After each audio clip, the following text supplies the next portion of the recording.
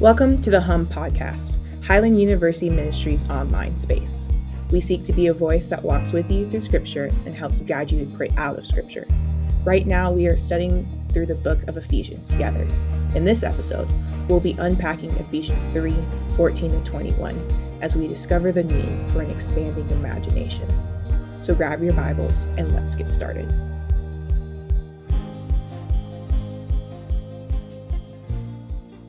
Boring and Audrey Linder have never existed together in the same sense. Not now, not ever, and especially not in the present. If you've known our group for any amount of time, you can almost always bank on Audrey's imagination coming out of somewhere, someplace at some time. And while we were in shelter in place, I think she took it to the next level. Many seniors felt stuck. But Audrey took the word stuck and made it synonymous with streaking. That's right. How did she imagine ending her senior year with a bang? By running from the Bible building parking lot all the way to the library parking lot in nothing but pantyhose over her head to conceal her identity. I'd ask you if you could imagine doing something like this, but naturally that would get awkward, so I'm not going to actually ask you that. But here's what Audrey has established in her legacy through the last couple of years leading up to senior year. She will always have the title in our group of being the person who you could never imagine what she would say or do anytime we were together. And imagination maybe like that, is the key to Ephesians 3, 14 through 21. Faith isn't a fairy tale of the imagination. It's actually a necessity. And in this prayer and doxology, you will find out what we mean by the need for an imagination as crazy as Audrey Linder's. So take a moment to pause this podcast, listen to Ephesians 3, 14 through 21, and then press play for us to nerd out over this passage of Scripture together.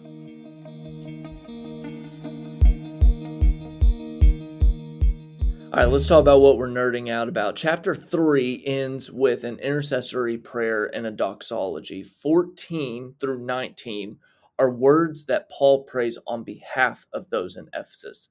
The last two verses, 21 and 20, are poetic words offered on behalf of God's glory. So one of the aims of this portion of writing is to get the believers in Ephesus to widen their imagination. First, in verse 14, Paul wants them to expand their vision of God's diversity. The Greek word that Paul actually grabs for family in that verse derives from the earlier use of the word father that's said before that. In between the lines, Paul is saying something about every family, every race, every nationality, and every people group you can imagine, is that it all originates from the diversity of God. We have more in common than we do in difference, but the difference is important. Comprehending the breadth, length, height, depth of the love of Christ is also another way of expanding the imagination language for the glory and awe of God. Now, think about it contextually for a minute to who this is written to. These are all small house churches that have never caught a glimpse of Bethel worship, who have never seen the view on the top of Wilderness Trek, or have attended a Passion conference. The greatest example of magnitude and overwhelming awe were from temples or colosseums of Rome. And Paul wants them to grasp that whatever amazing structure they've seen around them, that's just a snippet of God's love and glory and how big it is. And the best news is the grandiose glory isn't just in a place, but it is placed in them. Textually, people have called this passage an expansive intercessory prayer, which will wear out your tongue to try and say it multiple times, because Paul at his core is trying to get them to expand their imagination in one of the best ways to catch God's imagination for your life. In other words, everyone's imagination matters because it helps us think bigger.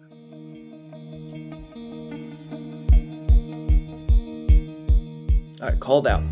We tend to think someone who knows God really well is someone who can feel Jesus closely. Although we warn all the time about mountaintop experiences, all the time, they aren't bad to have in and of themselves. We don't want to become dependent on them, but they do help us capture the awe of God. It's how the transcendent becomes apparent to us. They're sometimes our best language to sense what we state when we say that God is with us. So here's the rub with Ephesians. Take your closest feeling, or as a matter of fact, take anyone's closest feeling that you've ever heard or experienced when it comes to God, and know that that is just a scratch of the surface of coming to know God. We can, as Paul would say, know God abundantly further than we can ask or imagine. How? Because the Holy Spirit can empower you internally to experience externally new depths of God in your life. The twist comes at the end, though, because Paul mentions that the glory of the church in verse 21 is involved in this. To find God means you have to look further than yourself. You have to find God and God's people as well. And the presence of others helps our imagination come to life in ways that we can't just do it on our own. Starting with yourself isn't a bad way to start learning about God, but at some point our vision must expand. We tend to think Christianity is all about Jesus coming into our heart, and he may touch our hearts, but our imagination needs to go further than that as we mature. Ephesians states it's not just about Christ and you, but you in Christ. You going outside of yourself to find someone greater, to go to him to find a bigger imagination of what he wants to do with you, not just what you want him to do for you.